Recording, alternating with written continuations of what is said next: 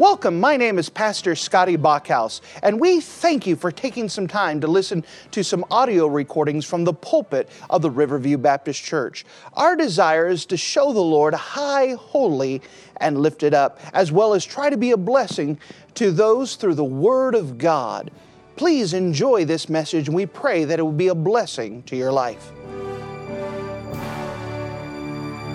And turn with me to the Gospel record of John. The Gospel record of John in chapter number 5. The Gospel record of John in chapter number 5. We're now in a Sunday school series of dealing with the miracles of Christ. We have a theme of this upcoming year of with God, all things are possible. And truly, without a doubt, our God is a miracle-working God who has the ability to do so much. And as we approach this next year, our desire is to trust Him with the impossible prayers, to trust Him with the big prayers, to trust Him with the impossible things in our life and watch Him come through because He is a God who is able.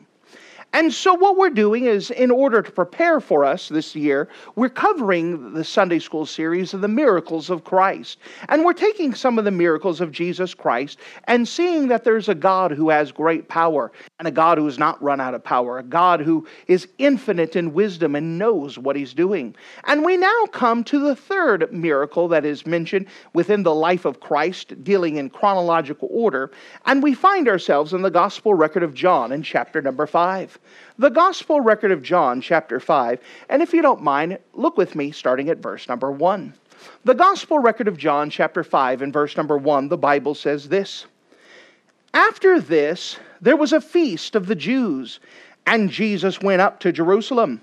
Now there is at Jerusalem by the sheep market a pool, which is called in the Hebrew tongue Bethesda, having 5 porches. In these lay a great multitude of impotent folk, of blind, halt, withered, waiting for the movement of the water. For an angel went down at a certain season into the pool and troubled the water. Whosoever then first, after the troubling of the water, stepped in, was made whole of whatsoever disease he had. And a certain man was there which had an infirmity 38 years. When Jesus saw him lie, and knew that he had been now a long time in that case, he saith unto him, Wilt thou be made whole? The impotent man answered him, Sir, I have no man when the water is troubled, to put me in the pool. But when I am coming, another steppeth down before me. Jesus saith unto him, Rise, take up thy bed, and walk. And immediately the man was made whole, and took up his bed and walked. And on the same day was the Sabbath. The Jews therefore said unto him that was cured, It is the Sabbath day. It is not lawful for thee to carry thy bed. He answered them, He that made me whole, the same said unto me, Take up thy bed and walk. Then asked they him, What man is that which said unto thee, Take up thy bed and walk? And he that was healed wist not who it was, for Jesus conveyed himself away, a multitude being in that place. Afterward Jesus findeth him in the temple, and said unto him, Behold, thou art made whole. Sin no more, lest a worse thing come unto thee. The man departed and told the Jews that it was Jesus which made him whole. And therefore did the Jews persecute Jesus, and sought to slay him, because he done these things on the Sabbath day. But Jesus answered them, My Father worketh here too, and I work. Therefore the Jews sought the more to kill him, because he not only had broken the Sabbath, but also said that God was his Father, making himself equal with God. And if you're in the habit of marking things in your Bible, would you mark a phrase that we find in the Gospel record of John? The Gospel record of John, chapter number 5. And notice the question that Jesus asked this man in the Gospel record of John, chapter 5, and verse number 6. Notice the phrase, Wilt thou be made whole? Wilt thou be made whole? And with the Lord's help, we're going to hit this question here and studying the life and ministry of Jesus Christ, specifically the miracles here, as Jesus asked the question, wilt thou be made whole? Now, in the context, we just ended up in John chapter 4, where it talked about the second miracle. In that second miracle, Jesus had been up near the Sea of Galilee. He had been healing. He had that man that was healed, the son who was healed. Remember, that man had traveled, 7 hours to go see Jesus Christ. And after traveling 7 hours, he met with Jesus, and Jesus worked within his life to realize that this man had his own need of a Savior. And Jesus said, go home, your son is made whole. He went home, traveled home, and found out that Jesus had healed him the same hour, but he had traveled 7 hours. Well, after this, it came time where it was one of the feasts. There were 3 feasts every year that the Hebrew people came back to Jerusalem for. Many people believe that this was the Feast of Pentecost. And so Jesus had come back to Jerusalem during this time. Notice where he goes in verse number 1. And there was after this a feast of the Jews, and Jesus went up to Jerusalem. Now there is at Jerusalem by the sheep market a pool. So Jesus comes, and as he's at Jerusalem, he goes by the sheep gate. The sheep gate is referred to in the book of Nehemiah when they're rebuilding the walls. They talk about where the different gates are at. The sheep gate was made so, so that way the sheep that would be carried into the temple for the sacrifice, this is where they would enter in at the city. So that way they had their own store, so you didn't carry them all the way through the city and all the way through the streets and have some people get, some of the sheep get lost or get in people's way. And so they would bring them in through the sheep gate. That was a gate that was pretty close to the temple. And outside of the gate here, you had a pool, which was called Bethesda. And in here lay a great multitude of people. A great multitude. People that had different infirmities. People that were blind. People that couldn't walk. People that had certain diseases. And they were all gathered about this place, all waiting for one moment. One moment. And it was here that Jesus Christ comes. And out of this great multitude, he singles out one person. One person is who he pays attention to. One person is who he goes to in the midst of all of these people. And he comes and asks this one person, wilt thou be made whole? And so if you don't mind, I'd like to take John chapter 5 and explore this weakness. And let's explore what occurs in the life of this man as he has an encounter with Jesus Christ. And Jesus asks him this question, wilt thou be made whole? The first thing I'd like to show you about this man that Jesus singled out in the midst of all of this multitude is his weakness. His weakness. Notice again with me in verse number 5. And a certain man was there, which had an infirmity 38 years. Now it doesn't tell us how old this man was, but he had a certain infirmity, and it doesn't explain exactly what it was, but it was something serious where he couldn't walk well, he couldn't move well. But he had been living with this disease for 38 years. That's a long time. It's probably longer than some of you have even existed. But for 38 years, this man had suffered through this. Now, he probably hasn't been at the pool the whole time. The Bible doesn't mention that. All it says is that this man had had this disease, this infirmity, for 38 years. Here's a picture of someone with great weakness. Here's a picture of someone with great helplessness. Someone who could not do anything about his weakness. Someone who couldn't do anything about his infirmity. There was nothing he can do about it. He was helpless. He'd already probably seen all the doctors, had sought all the help he could, but nothing. No one could help him out. And so now you have outside of this city, or in this little pool thing, every once in a while, an angel would come and stir this pool. Would just come and disturb the waters.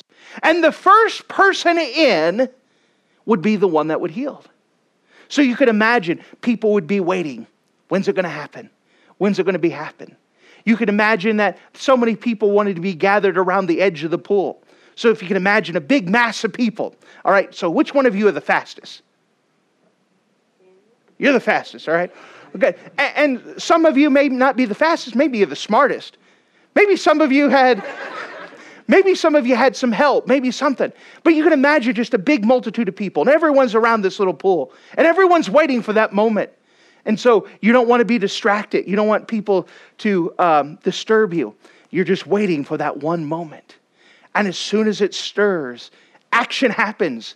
Maybe there's someone who jumps over everyone and dives in. Maybe there's someone who's just laying on the side, just rolls in. Maybe some other people had some friends and they were ready to pull them in. Maybe someone had rigged up a pulley system so he could get over everyone. And whatever it was, everyone was waiting for that one moment. And the first person in, out of all those people, was the one to be healed. And so what you have here, it's not just a contest to see who's going to get a car or a contest to see who's going to get a vacation. These are people that are desperate. These are people that have been hurting for such a long time. These are people that have something they cannot heal themselves. And in the midst of this, you have a lot of people who have system. They have a friend, they have a plan. Maybe there's someone mobile. But there's plenty of people who were there who had no one. No one could help them. No friends. This is probably one of those guys in his weakness. He's outside. And when Jesus starts talking to him, notice, if you don't mind, the conversation in John chapter 5. Verse number 6. And when Jesus saw him lie, and knew that he had been now a long time in that case, he saith unto him, Will thou be whole? The impotent man answered him, Sir, I have no man, when the water is troubled, to put me in the pool. But while I'm coming, another steppeth down before me. So can you imagine his frustration? He's come to the place where this is the only hope that he has, and it's not a guaranteed hope. Only one person is there that can be healed out of all that multitude. And here's a guy that you can imagine his frustration. 38 years he's been with this infirmity. Who knows how long he's been outside of the pool?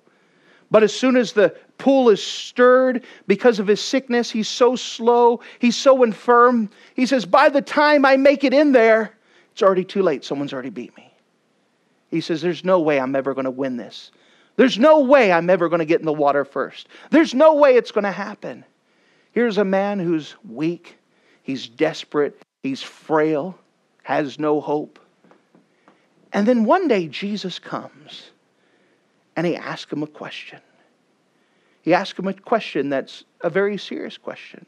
So we start off by talking about his weakness. Seeing as a man, he's helpless, he cannot do it. His weakness, there's nothing he could do for himself. But then we see a second thing, his will. His will. Jesus comes and asks this question. And notice what this question says. Wilt thou be made whole? Notice this. Wilt thou? We see that he has to exercise his own will here. Do you want to be healed? And you may think in your mind, well, of course I want to be healed. Why wouldn't I want to be healed? But you know, there are some people that don't want to be healed. There are some people that enjoy the attention they get because of their infirmity. Maybe someone just has that limp and people go by and say, oh, are you hurting? Are you all right? Oh, I'll be fine. I'll make it. And they enjoy the attention that they have. They don't want to be healed. There are some people that get to the place where they like to pet their infirmity. They like to, oh, it will be all right. And they, if you could forgive the idea, they enjoy being hurt. They enjoy being sick. It may sound foreign, but there are some people that get to the place where they enjoy that pity. They enjoy petting that. And there are some people that actually enjoy being depressed. If that sounds kind of strange, but you know, have you ever been in a mood where you just want to be grumpy? There's times you do that. I know I shouldn't be grumpy, but I want to be grumpy. Have you ever been in the flesh and you want to be in the flesh? I know I shouldn't be in the flesh, but I want to be. There are sometimes that people can get used to being sick and they want to be sick. It just becomes a frame of mind. It becomes something where they're so used to it, and it's the lifestyle they've adapted, that's how they are. They could get better if they wanted to, but they have no motivation to get better. They have no will to get better. Maybe there's someone that has a sin in their life, and they know they shouldn't do that sin. They know that it's causing consequences. They know it's affecting their life, but they have no will to get rid of that sin. No will to get rid of it. No will to change their life. Sometimes we look at someone and say, it's so easy for your life to be fixed. Why wouldn't you? They have no desire. We worked with a family years ago that each of them had, the dad was about 400 pounds, the daughter was 500 pounds, and the son was 700 pounds. And we worked with them, and when we had first met them, they hadn't left their house in 3 years. They had no motivation. We started to try to get them to church just to get them out of the house, and started working with them. And we started to ask the kids who were about in their 30s, they said, what happens if dad dies? What do you want to do with your life? We offered them anything that we would teach them. They didn't finish their GED. All right, well, let's start there. I'm a teacher. I've taught high school for a while. I could help you get your GED. Hey, they said, well, I don't know what I could do. Well, can you type? Can we teach you how to type? So that way you could have us do something. We're willing to help you. And unfortunately, they had no will. They didn't want to do anything. They were content where they were at. And there are some people that just get content where they're at. And so this is why Jesus asked the question, wilt thou be made whole? Is this something you want? Do you really want to be fixed? Do you really want to do something with your life? Do you really want this? Do you really want your sickness to be healed? Jesus asked, wilt thou be made whole? We know that when Jesus gives us this option, we have to respond for our will. One thing dealing with salvation, which is kind of the similar track we're running on, is that God doesn't force anyone to get saved. He doesn't twist anybody's arm and say, listen here, you're going to heaven whether you want to or not. It's a gift. It's a gift that you have to willingly receive. Will you have it? For example, Christmas time is right around the corner. And let's say that one of you there's a gift under the tree, and you know what it is. And you know it's something you wanted. And you know it's something that someone sacrificed to give it to you. And so Christmas Day comes, and it's time to open up the presents. And someone hands you that present, and you say, oh, goody. And you say, you know what? I don't feel like I'm worthy to open this up. I think I'll set it aside. Well, the person who gave it to you, they don't want you to wait for later. What do they want you to do?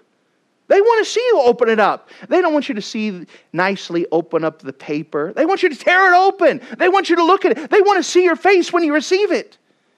But someone says, I really haven't been that good this year, and so I don't feel like I'm worthy to open. I think I'm going to set this aside.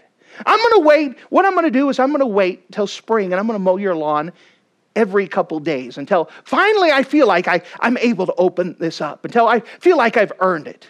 That's not what the person who gave you the present. They want you to open up. They don't want you to earn it. They gave it to you. Maybe you could say, I could tell this is expensive, and I don't want just to be in debt by someone. I'm going to wait till I earn enough money. And I know that I have to get a job first. But one day I'm going to earn enough money, and I'm going to set this present aside here until I finally feel like I've paid enough to kind of feel worthy to open it up. Is that what the person who gave you the present wants? No, they gave it to you. They want to open it up, but you have to be willing to open it up. And there are people that have excuses from time to time of why they don't want to receive the gift, why they don't want to be whole. So Jesus says, wilt thou be made whole? Wilt thou be made whole? Will this be something you say, yes, I will? I am willing to receive that gift. I am willing to accept what you're giving me, Jesus. That's what this man was looking for. Jesus had provided. He was willing to heal this man, and he was willing to do it freely without any kind of quid pro quo, without any kind of exchange. He says, I'll give this to you. Will you take it? And the response for this man was yes. Now, when he said yes, was that a work of his own? No, it was a decision he made. Jesus did all the work. The man didn't do anything to be healed. He just accepted that gift. The same thing's true about salvation, by the way. To get saved, you don't have to do anything but be willing to accept that gift that Jesus gave to you. It must be something that you are willing to do. Am I willing to do this? So we start off with this man's weakness, that this is someone who could not do it himself. He was someone who could not heal himself. He was someone that had no hope. There was nothing he can do to make himself better. He just could not make it. But he came face to face with Jesus, who came to him and asked him a simple question: wilt thou be made whole? Wilt thou? Will you receive this? Which now comes to a third thing here. As we explore this man, we start off with his weakness, then we come up with his will, and then after this we see his walk. We see his walk. Notice this in verse number 7. The impotent man answered him, Sir, I have no man when the water is troubled to put me in the water, but while I'm coming, another steppeth before me. Jesus saith unto him, Rise, take up thy bed, and walk. And immediately the man was made whole, and took up his bed and walked. And on the same day was the Sabbath. So notice this. Jesus, as the man responded to Jesus, Jesus said, Rise up, take up thy bed, and walk. Here we say here, excuse me,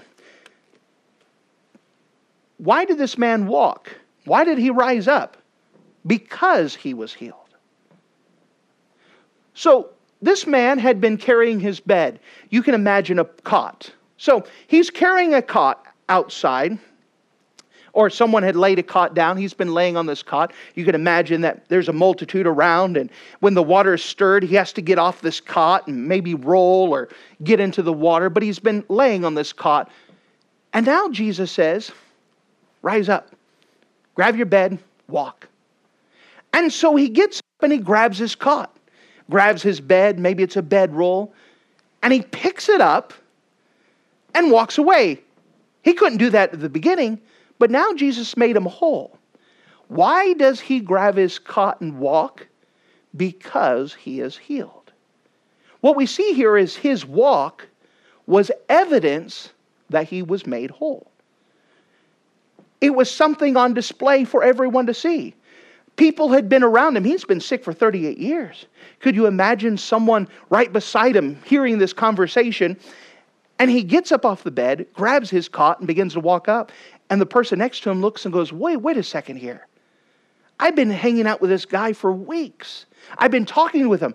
He hasn't been able to move or do anything, and now he's walking away. Wouldn't that be an amazing sight?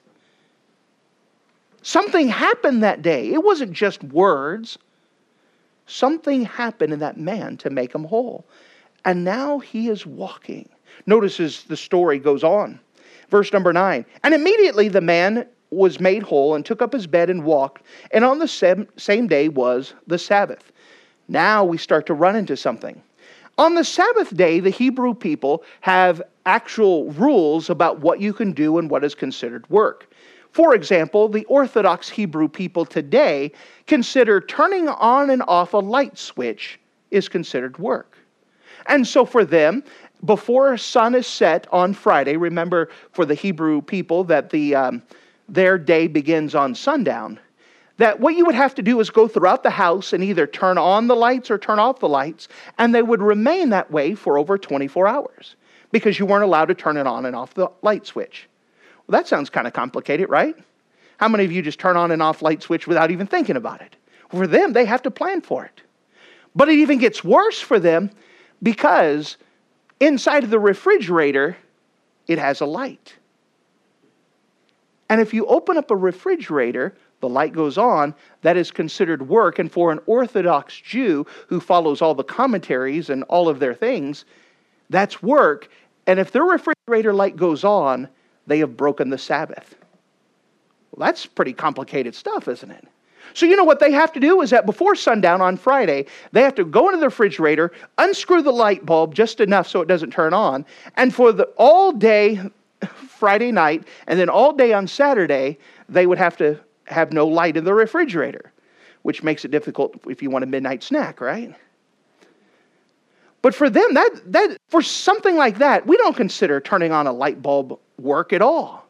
But for them, that's a big deal. So could you imagine how much of a big deal it was for them? They considered this man grabbing up his cot, grabbing up his bed, and walking away. They considered that work. And instead of seeing this man healed, they look and say, look at this guy, he's breaking the law, he is wrong. Well, is he wrong? Well, let's see what the Bible says about this. So they confront him, verse number 10. The Jews therefore said unto him that was cured, it is the Sabbath day. It is not lawful for thee to carry thy bed. By the way, that's what religion does. Religion is a list of do's and don'ts, and it restricts people. It burdens people. Here's a man that had an encounter with Jesus. He's made whole, and for the first time in 38 years, he is able to pick up his own bed and walk. He's not worrying about the law. He's grateful that he's healed. But someone comes and confronts him. Nope, you didn't obey this rule and you didn't do this right. And let me tell you, we're really upset that you did this. Isn't it always that way when you get excited about something? Someone comes with all these wet blankets to put out that fire. Make you miserable after seeing this great victory. Verse number 11. He answered them, he that made me whole, the same take unto me, take up thy bed and walk. He says, I was just being obedient to what I was told. I wasn't worried about all the laws and restrictions. I was just obedient to the one who healed me. And I just did what he told me. Verse number 12. Then they asked him, what man is that which said unto thee, take up thy bed and walk? And he that was healed wist not who it was, for Jesus conveyed himself away, a multitude being in that place. So when the man picked up his bed and walked, he looked around and Jesus was already gone. He just saw the multitude and he just said, I'm healed. And he walked away. So later it said, who was it that told you? He looks around and says, I don't see him. I don't know who it is. I can't point him out to you. I didn't grab his name. That wasn't part of the conversation. Verse number 14. Afterward Jesus findeth him in the temple and said unto him, behold, thou art made whole. Sin no more, lest a worse thing come to him. And what we see in verse 14, when Jesus said, thou art made whole, he's not just talking about his physical. Jesus had also healed him spiritually. He'd been forgiven of his sins. He'd been washed away. He's now cleansed. In fact, he knew that. That's why the man is now in the temple. He's in the temple praising God and worshiping God and thanking God for what has happened. He's excited about what things are. He's grateful to God. And so Jesus finds him and says, let me tell you, you've been made whole all the way. Just don't sin anymore. You go forth. Live your life. Verse number 15, and the man departed and told the Jews it was Jesus. So he goes back out and those guys said, hey, did you figure out who did it yet? He said, yeah, it was Jesus. Oh, that Jesus guy. We're tired of hearing about him. And verse 16, therefore did the Jews persecute Jesus and sought to slay him because he had done these things on the Sabbath day. Now, isn't that a weird thing? Jesus healed this guy, but instead of everybody celebrating, all they see instead of Jesus' good works, he broke the law. He didn't do what we expected him to do. How dare he do that? So they began to come up with a plan. Later, Jesus has a confrontation with him, verse 17. And Jesus answered them, my Father worketh here too, and I work. Therefore the Jews sought more to kill him, because he had not only broken the Sabbath, but also said that God was his Father, making himself equal with God. And what you're going to see from this point on in the gospel record of John is this reoccurring thing. That Jesus will teach something, then all of a sudden all the Hebrew people start picking up stones, and they get ready to throw it. Jesus says, time out. Before you start stoning me, I want to know, why are you going to kill me? Because you said you're going to be God. Okay, just wanted to hear you say it. All right, time back in. Over and over, he would pause and tell them, why are you going to kill me? Because you said you're God. Okay, just making sure everyone knew that's what I was saying and that's what you understood. Aren't you glad that Jesus is God? And so what we see here is an individual. Out of a multitude of people that need to be healed, Jesus was able to care about one person. That should encourage us because we know there's billions of people in this world, but Jesus cares about you as an individual. And he knows about your life. He knows about your infirmities. He knows what you can do and what you can't do. More importantly, He knows about you inside of here. He knows that the Bible says, for the wages of sin is death. Because we've broken the law, because we've disobeyed our folks, because we've told a lie, we all deserve death. But Jesus finished off that verse in Romans 6:23. For the wages of sin is death, but the gift of God is eternal life through Jesus Christ our Lord. That Jesus loved us so much that He came on this earth, robed Himself in flesh, and dwelt among us. He lived the same life that you and I lived, went through the same temptations, the same troubles, the same heartbreaks. Then He died to pay the price that you and I owed Him. And what's more is He did it for free. It says, for the gift of God. And just like Jesus talked to that man, He asked the question, wilt thou be made whole? The question that Jesus asked is, will you accept this free gift? And you, by your own choice and by your own will, have to accept that gift. Jesus does all the work, but you have to be willing to accept that gift. The moment that you do that, you are made whole. You are washed free of all of your sins. What a wonderful thing that Jesus did for us that day. But afterwards, our salvation, our healing, is going to be evidenced by our walk. That when you walk and walk the way that you should, it is evidence of what Christ has done within you. It should be proof to everyone else there's something different in me. Let me tell you, the greatest evidence that the Bible is true, the greatest evidence that what we say about biblical Christianity is true, is the evidence of a changed life. That when you have a changed life, it is proof that God did something in me. Let me tell you, if something as big as God comes to live into something as small as my heart, there's going to be some changes. God is going to make me a new creature, the Bible says in the book of 2 Corinthians. I'm now a new creature. All things are new. The old things have passed away. God has done something in me. Things are different now. Something happened to me when I gave my heart to Jesus. Things I loved before have passed away. Things I loved far more have come to stay. Things are different now. Something happened to me when I gave my life to Jesus. Sometimes people can make a profession of faith but have no evidence of a changed life. Let me tell you, every person who accepts that gift will have an evidence of a changed life. And we as Christians, as we have the walk that we ought to, what it is a display for everyone else that something happened to me. My walk is going to be evidence of something that had happened to me, that I was made whole. Thank you for listening to this audio message. This is Pastor Scotty Bachhaus, and I encourage you to take this information that you just received and make a specific decision to follow after the Lord. If you don't know Jesus Christ as your Savior, let me beg you to take the time to receive Jesus Christ for the forgiveness of your sins. If you are saved, I encourage you to make a decision in your life to help you get closer with the Lord. If there's anything specific we can do to be a blessing or to pray for you, we encourage you. Look us up on the internet at riverviewbc.com. Once again, that's riverviewbc.com. Or if you would prefer to call us, you could give us a call at area code 920-530-6308. Once again, that number is 920-530-6308. If there's anything we can do to be a blessing or an encouragement to you, please let us know. We would love to make ourselves available. Thank you.